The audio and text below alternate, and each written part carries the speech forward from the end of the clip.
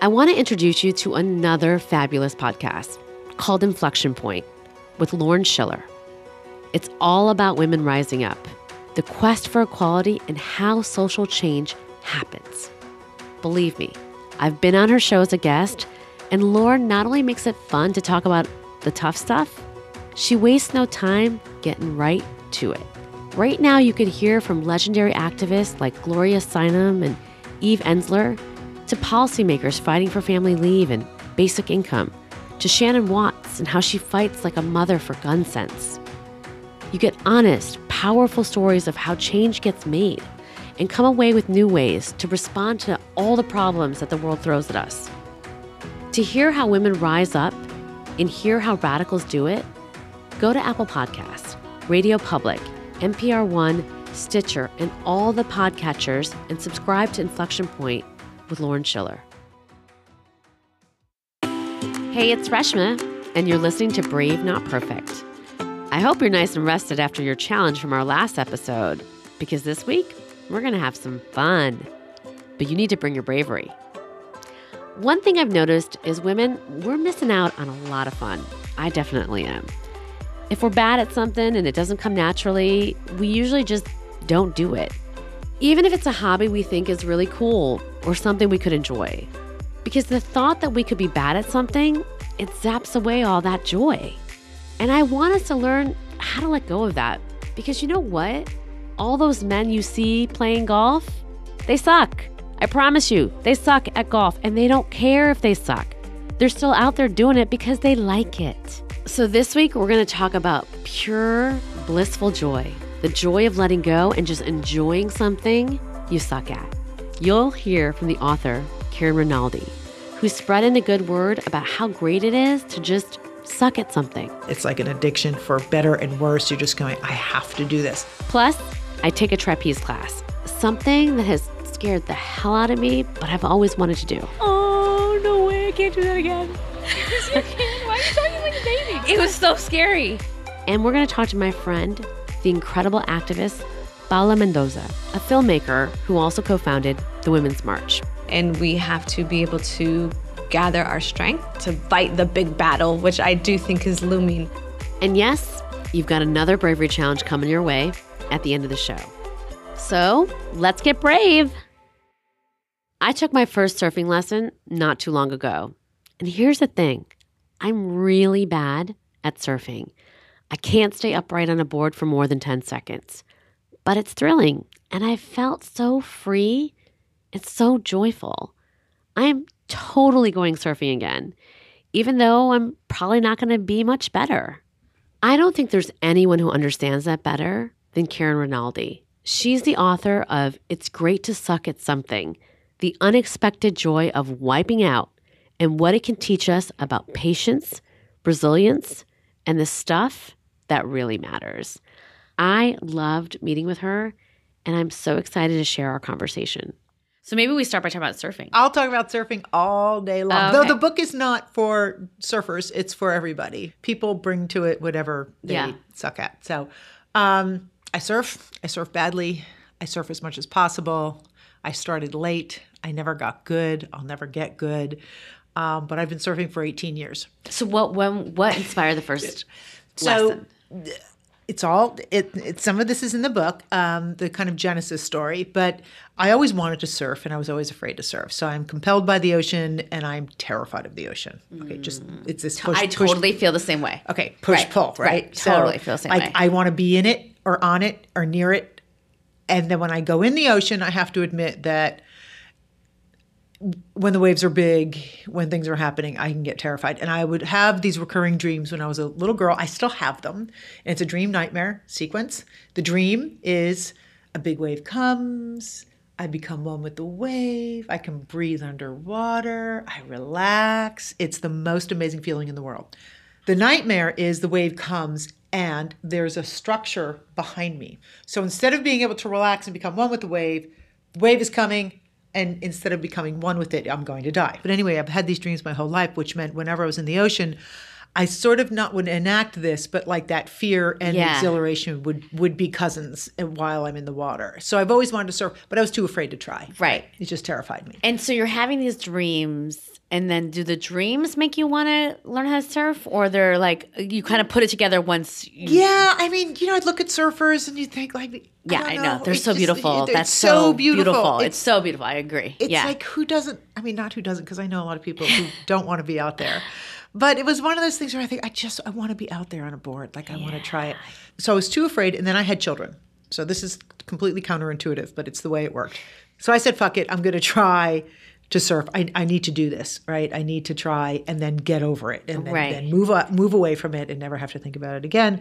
And then, of course, what happens is I try and You love it. well, something plugs into my body, and I think this is what it's like falling in love. It's like an addiction. It's probably, for better and worse, you're just going, I have to do this.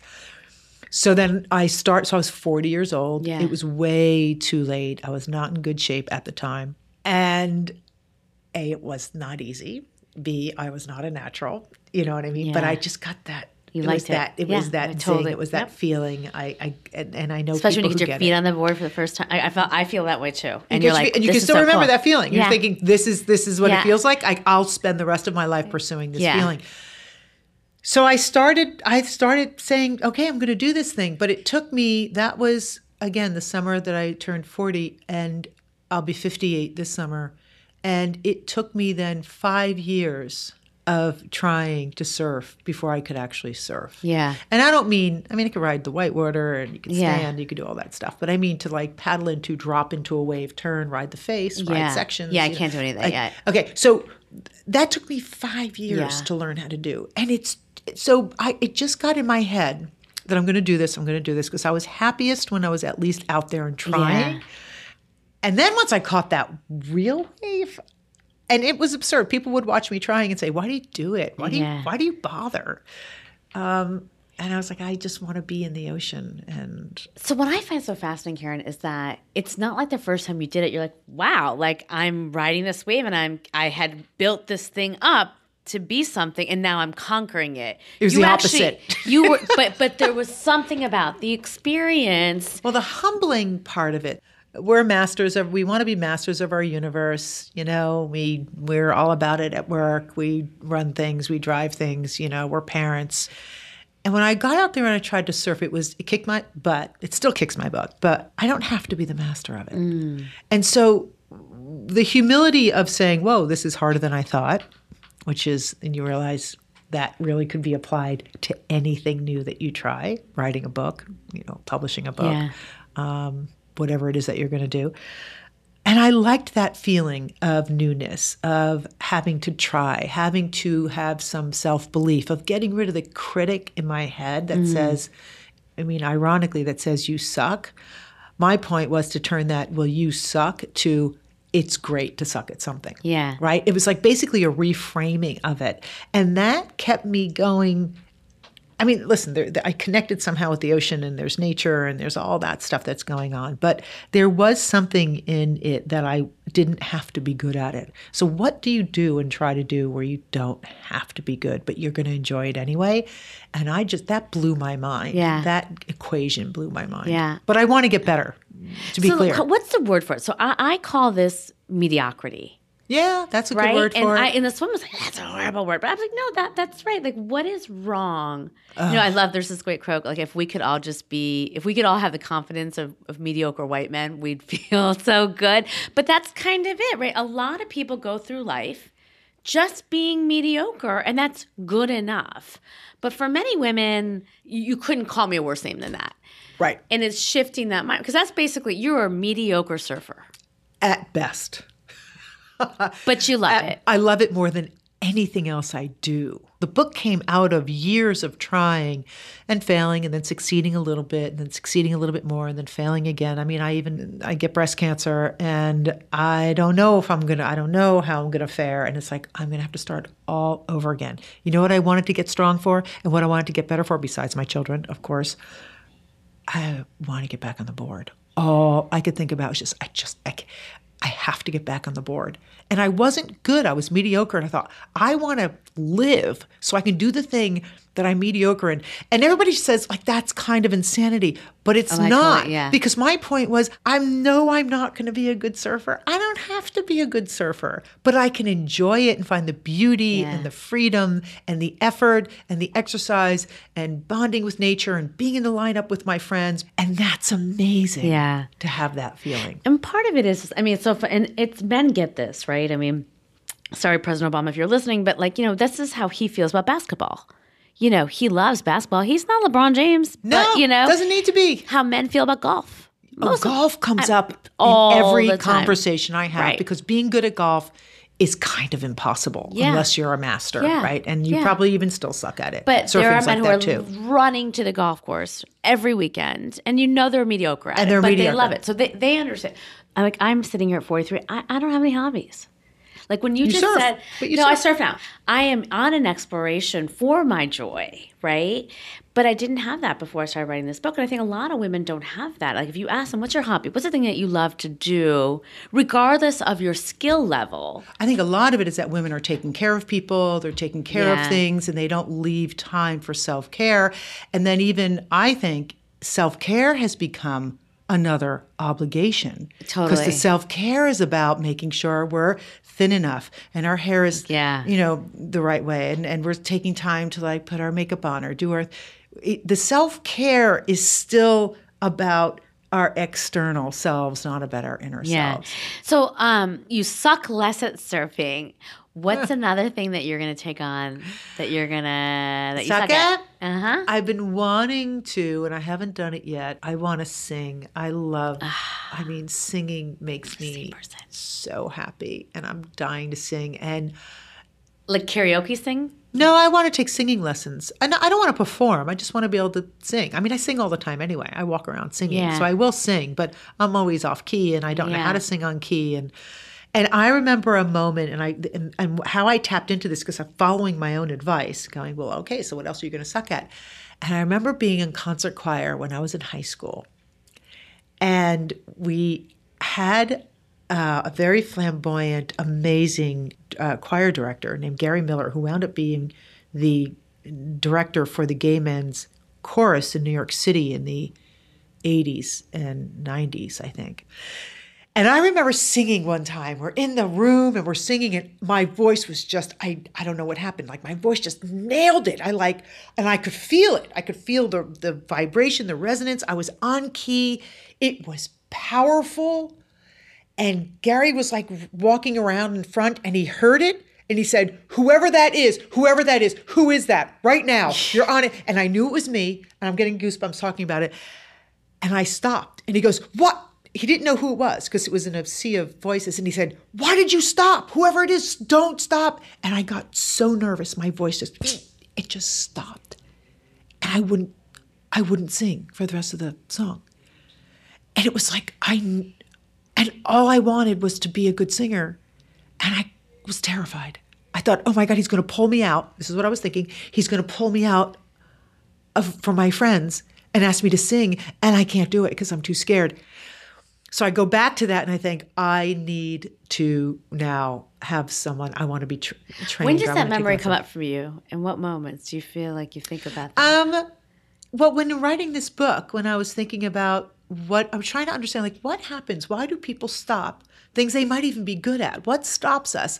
And as I was thinking very hard about my own fears and my own inhibitions, because I'm not a shy person, but I'm not comfortable with vulnerability. Yeah. And surfing is a place I feel incredibly vulnerable. And I went there and I went, well, where else in my life has that? And I would go back and say, there was that moment with Gary Miller when you had and you didn't go for it, and you have been thinking about it ever since. I feel like I denied myself something, and you regret it. That would have been really awesome to pursue. Not that I would have been a professional singer, but just to know how to do it. Right. That's all. And to know what could have happened. Woulda, coulda, shoulda. Woulda, coulda, shoulda. But it's not like my thing. It's like, don't take up guitar because you want to be a rock star. Don't take up surfing because you want to be in a contest. Don't take up, do it just to be able to do it. Yeah. Thank you for this awesome conversation.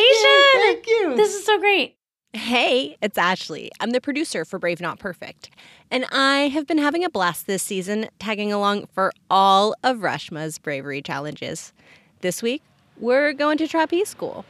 And you know what Reshma didn't tell me before I signed her up for a class where she would have to jump from a platform about 30 feet off the ground and swing through the air while hanging from a bar? See, I have a serious fear of heights. I actually got a gift certificate to do this 15 years ago, and I've been putting it off. And now I know why. Oh my God, I have a heart attack. Yep, and this class isn't just about jumping out the platform and hanging on for dear life. No, the first trick you learn at Trapeze School New York involves hanging upside down on the bar from your knees. Okay, one of the teachers is getting ready to demonstrate the trick for the first time. Let's see what Reshma thinks about all this. Oh, shit. See, that ain't happening. Yeah. No way. I thought that someone's attached to you when you do all this stuff. Dude, no way. I'm not doing that. There's no way. I feel like I'm thrilled. Well, we are just going to have to see, aren't we? It's Reshma's turn. All right. She just got to the top of the ladder and... Okay, she's crouching on the platform. I think she's too scared to stand upright. Okay, she's standing up. Okay, and she's reaching for the bar she needs to swing from. Oh, no, nope, she's pulling that arm right back. Okay, but actually reaching for the bar for the first time is terrifying because you have to shift all of your weight beyond the platform and grab a bar that's just out of reach. And the only reason that you're not falling off the platform is an instructor is holding on to your safety harness. Be brave, not perfect. Be brave. Okay, now we've got 3 instructors up on the tiny little platform trying to help Reshma jump off. It's been about 4 minutes, and I'm starting to think she might not jump. And I'm not totally sure what's happening up there, but she's got her arm wrapped around one of the instructor's necks, and she's just grabbing onto him for dear life. Oh, okay. Okay, she's got the bar. She's got the bar. And she's off. So take a deep breath. I want you to stop talking and focus on breathing. You're doing great.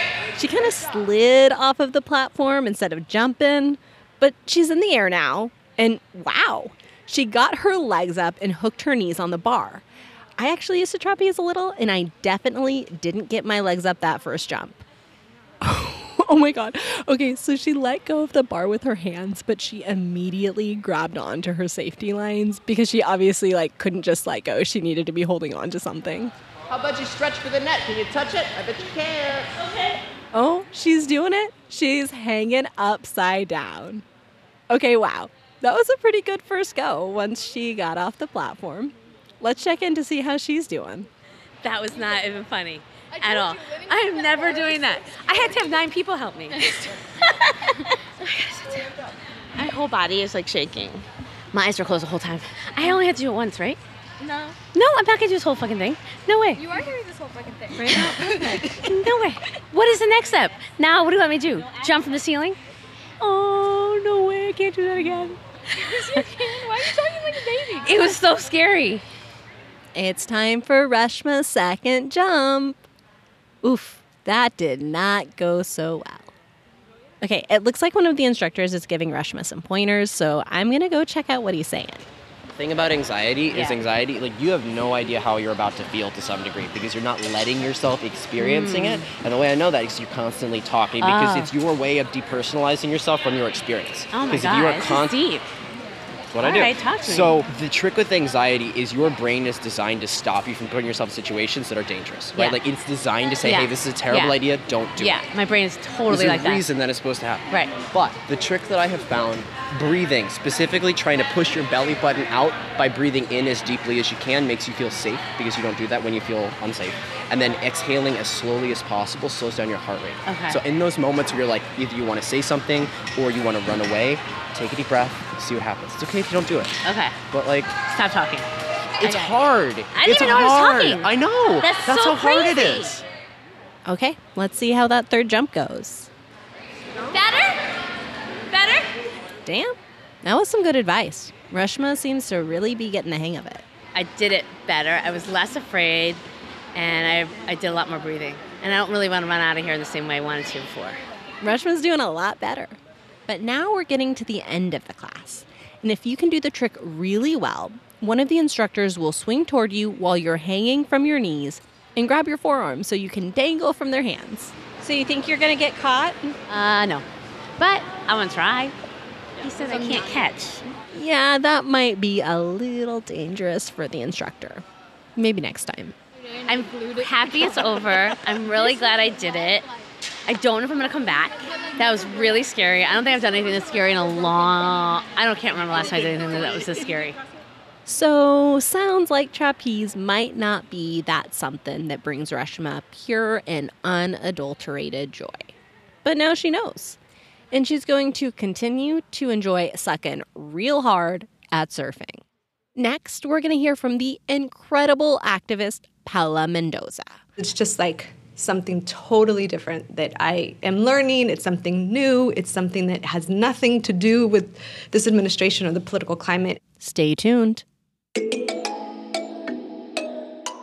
Are you looking for something to listen to in between episodes of Brave Not Perfect? Or hungry for more brave feminist voices? Tune in to Popaganda. It's a twice-monthly feminist pop culture podcast from Bitch Media. Popaganda's Heat season is available now. It explores everything from sex talk to the Spice Girls, and it's hosted by feminist writer, editor, and digital media superstar Carmen Rios, who has spent over 10 years talking back from the feminist front lines. Popaganda features feminist activists, thinkers, and legends alike, and each episode grapples with the urgency of a feminist future while charting a course toward culture change. Get each episode while it's hot, and don't miss a minute of the burning questions the show explores. Listen and subscribe to Popaganda wherever you get your feminist podcast fix. Hey everyone, I am so excited to invite my friend, Paula Mendoza. She was a co-founder of the Women's March. She is an artistic director, an incredibly accomplished filmmaker, a writer, an activist. We've been friends for almost 2 decades. And what I want to talk to Paula about is this idea of I always say you can't be brave if you're tired. And I think especially now, we are all so exhausted fighting the orange man every single day that it sometimes feels like if we're not protesting, if we're not fighting, you have been on the border, I can't know how many times, if you're not doing that, it almost feels like I'm not doing what I need to be doing as a citizen, as an American. But that means that we have no time to rest and we have no time to find joy. Yeah, I mean, yes to everything that you're saying, and I'm so glad to be able to be here to talk about joy and to talk about this idea of resting, because I do, and we know this, we are in a long battle with our orange man, the orange man, and so we do have to rest because he is relentless, and we have to be able to gather our strength to fight the big battle, which I do think is looming.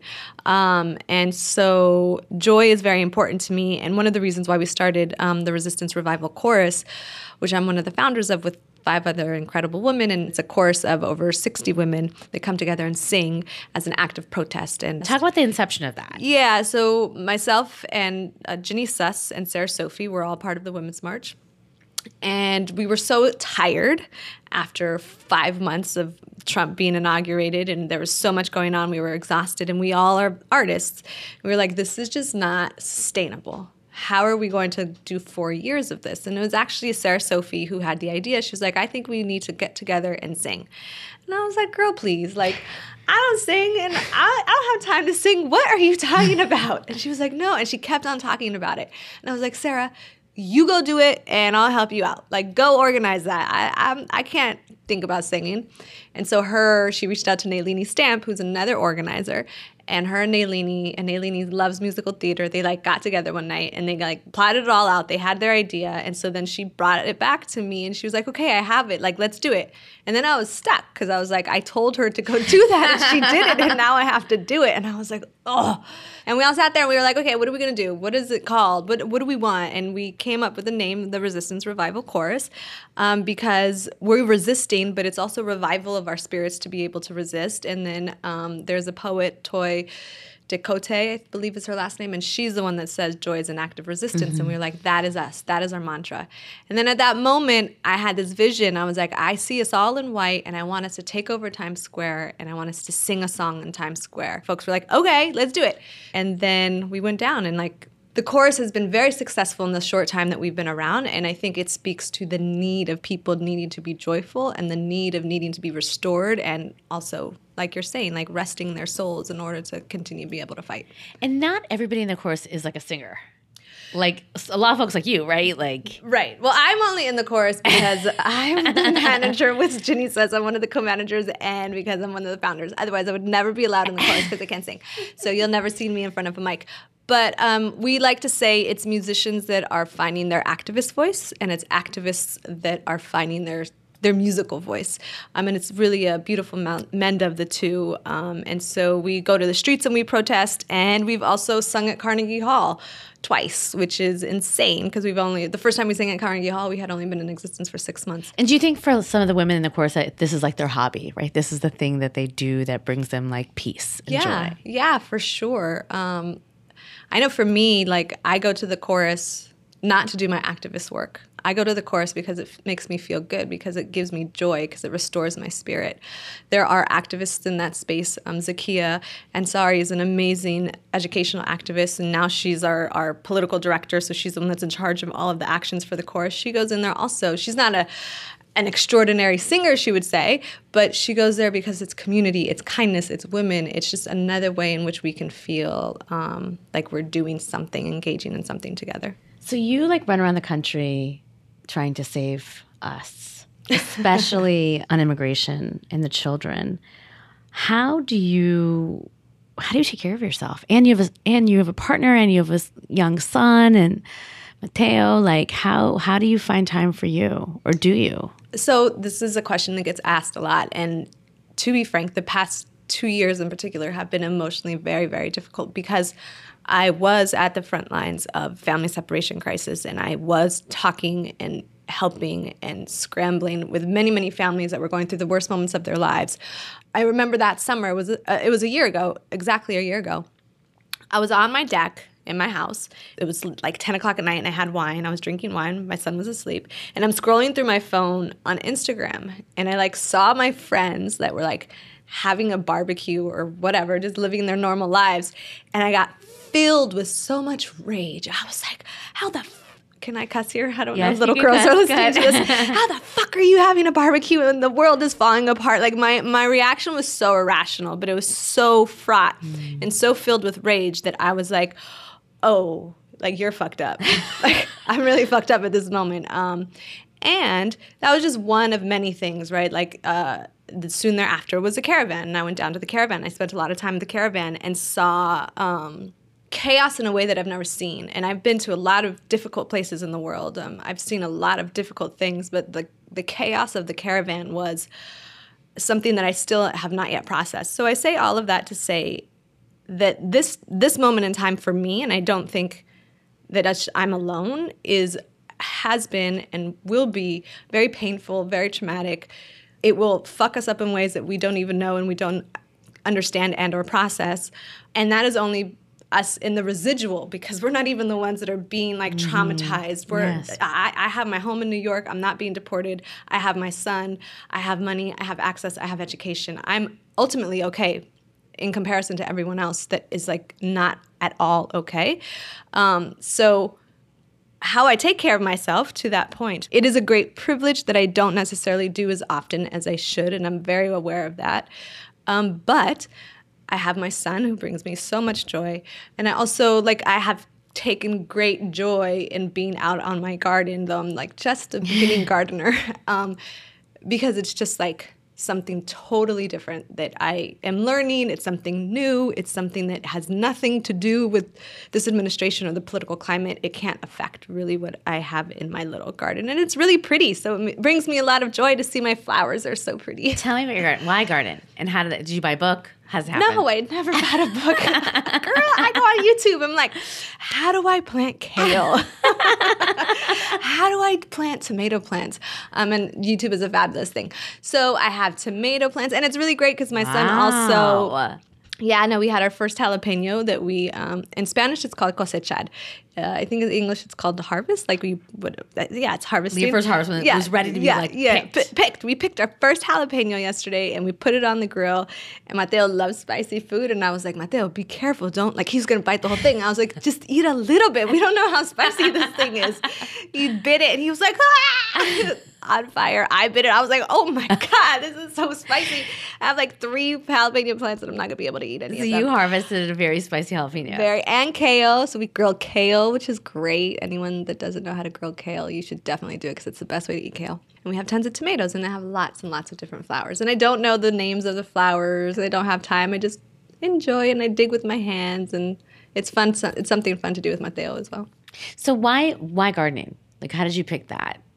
Because I have a really beautiful deck and I like to be out on my deck in the summer.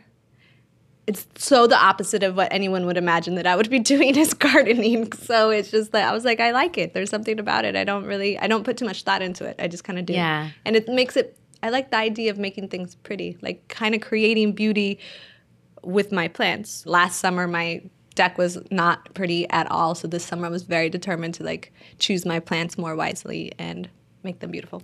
You know, it's funny. So I've been trying to make myself do like these scary things. And I was saying that, you know, growing up as the daughter of immigrants, like my parents told me to always be careful and be safe. And they were never comfortable with me doing things that they felt like were going to put me in harm's way.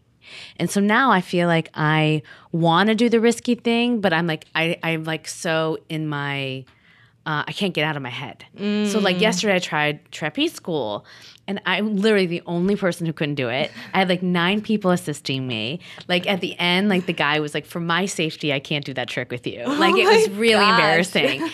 But the lecture that he was giving me was essentially like, this has nothing to do with your physical strength. This has to do with your mind. And like, you're not, like what you're doing is you're talking, you're not even listening to me. And I didn't even know I was talking between the little swings. And so he was like teaching me about how to like get out of your head. And so I find it like really interesting in terms of like when you're picking hobbies, do you pick the thing that you need for your soul? So right now you're seeing a lot of pain, but you're growing in your garden. And you're like bringing life when you're seeing a lot of life in some ways like be destroyed. And so maybe it's like the thing that we need to pick is the thing that we need to like heal. Well, clearly, because you made me cry. That is the case. No, it's okay. I told you that I was fucked up. Yeah, no, I think that is a beautiful analysis of what it is and like I said before, I hadn't even thought of it. Like, it was just the thing that I was like, oh, this is what I want to do. Yeah, it's true. Yeah. I also think it's like you can't, because I understand, like, I sometimes feel guilty when I'm having fun, given what's happening right now.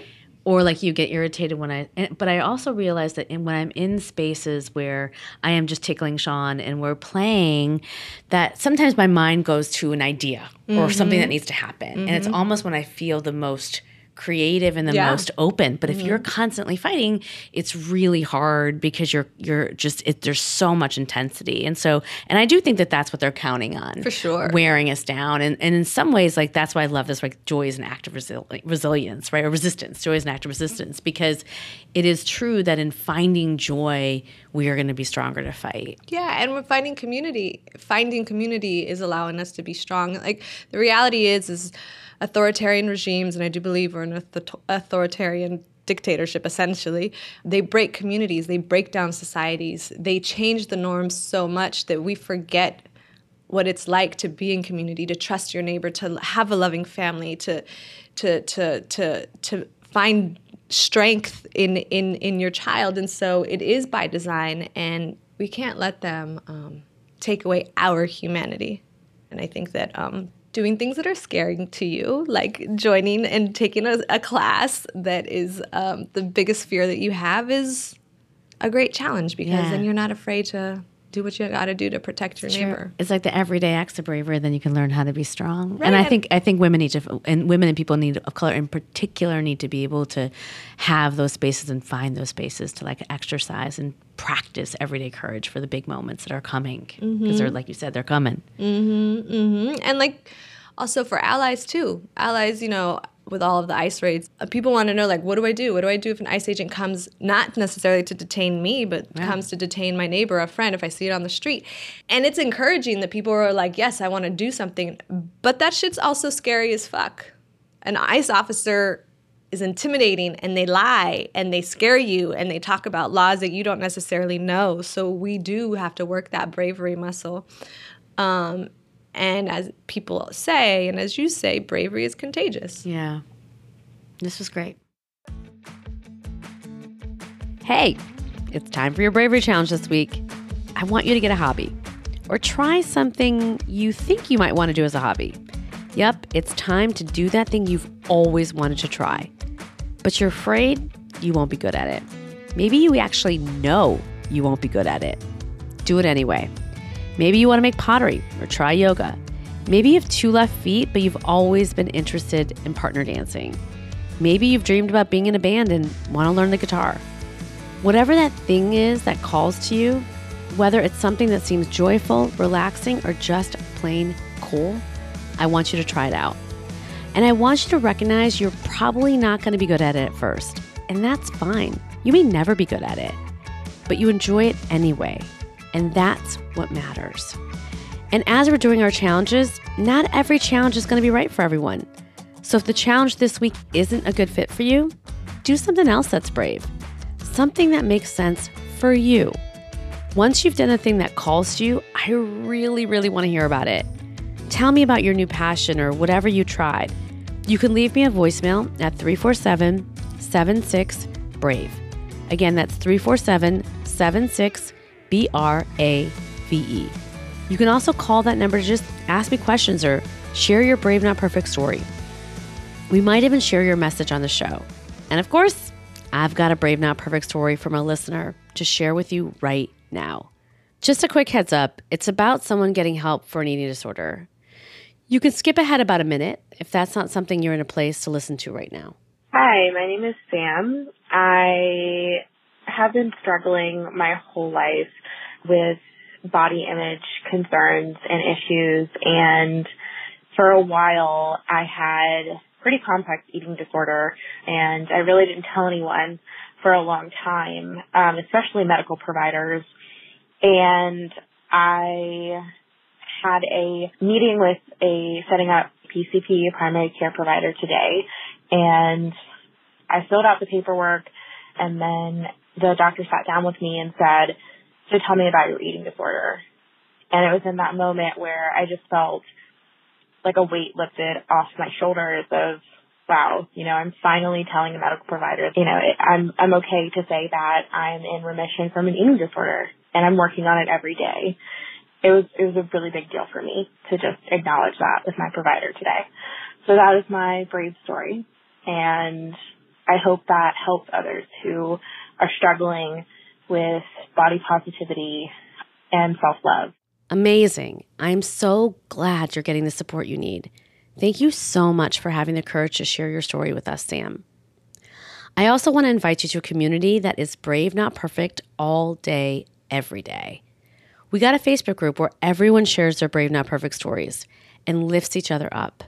You can connect with me and other listeners, and it's super easy to find. Just look up Brave Not Perfect on Facebook. Well, trapezing was such a thrill.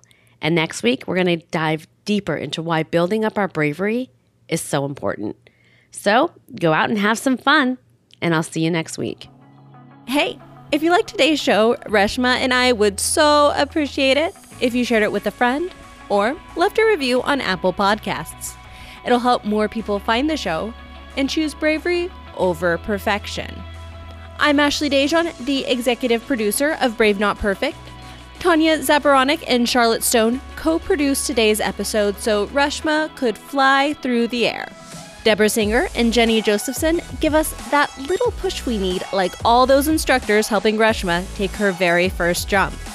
And Bill Lance caught us, basically doing that trick Reshma didn't quite get, by taking this episode to the finish line with his fabulous editing. I also want to give a big shout out to the one, the only Nicole Daniel. She's this incredible social media rock star on our team and has been so essential in getting the word out. Plus, she took some video of Reshma trapezing for this week's episode. You can find that on Reshma's social media, which is at Reshma Sujani on Instagram or Twitter. See you next week.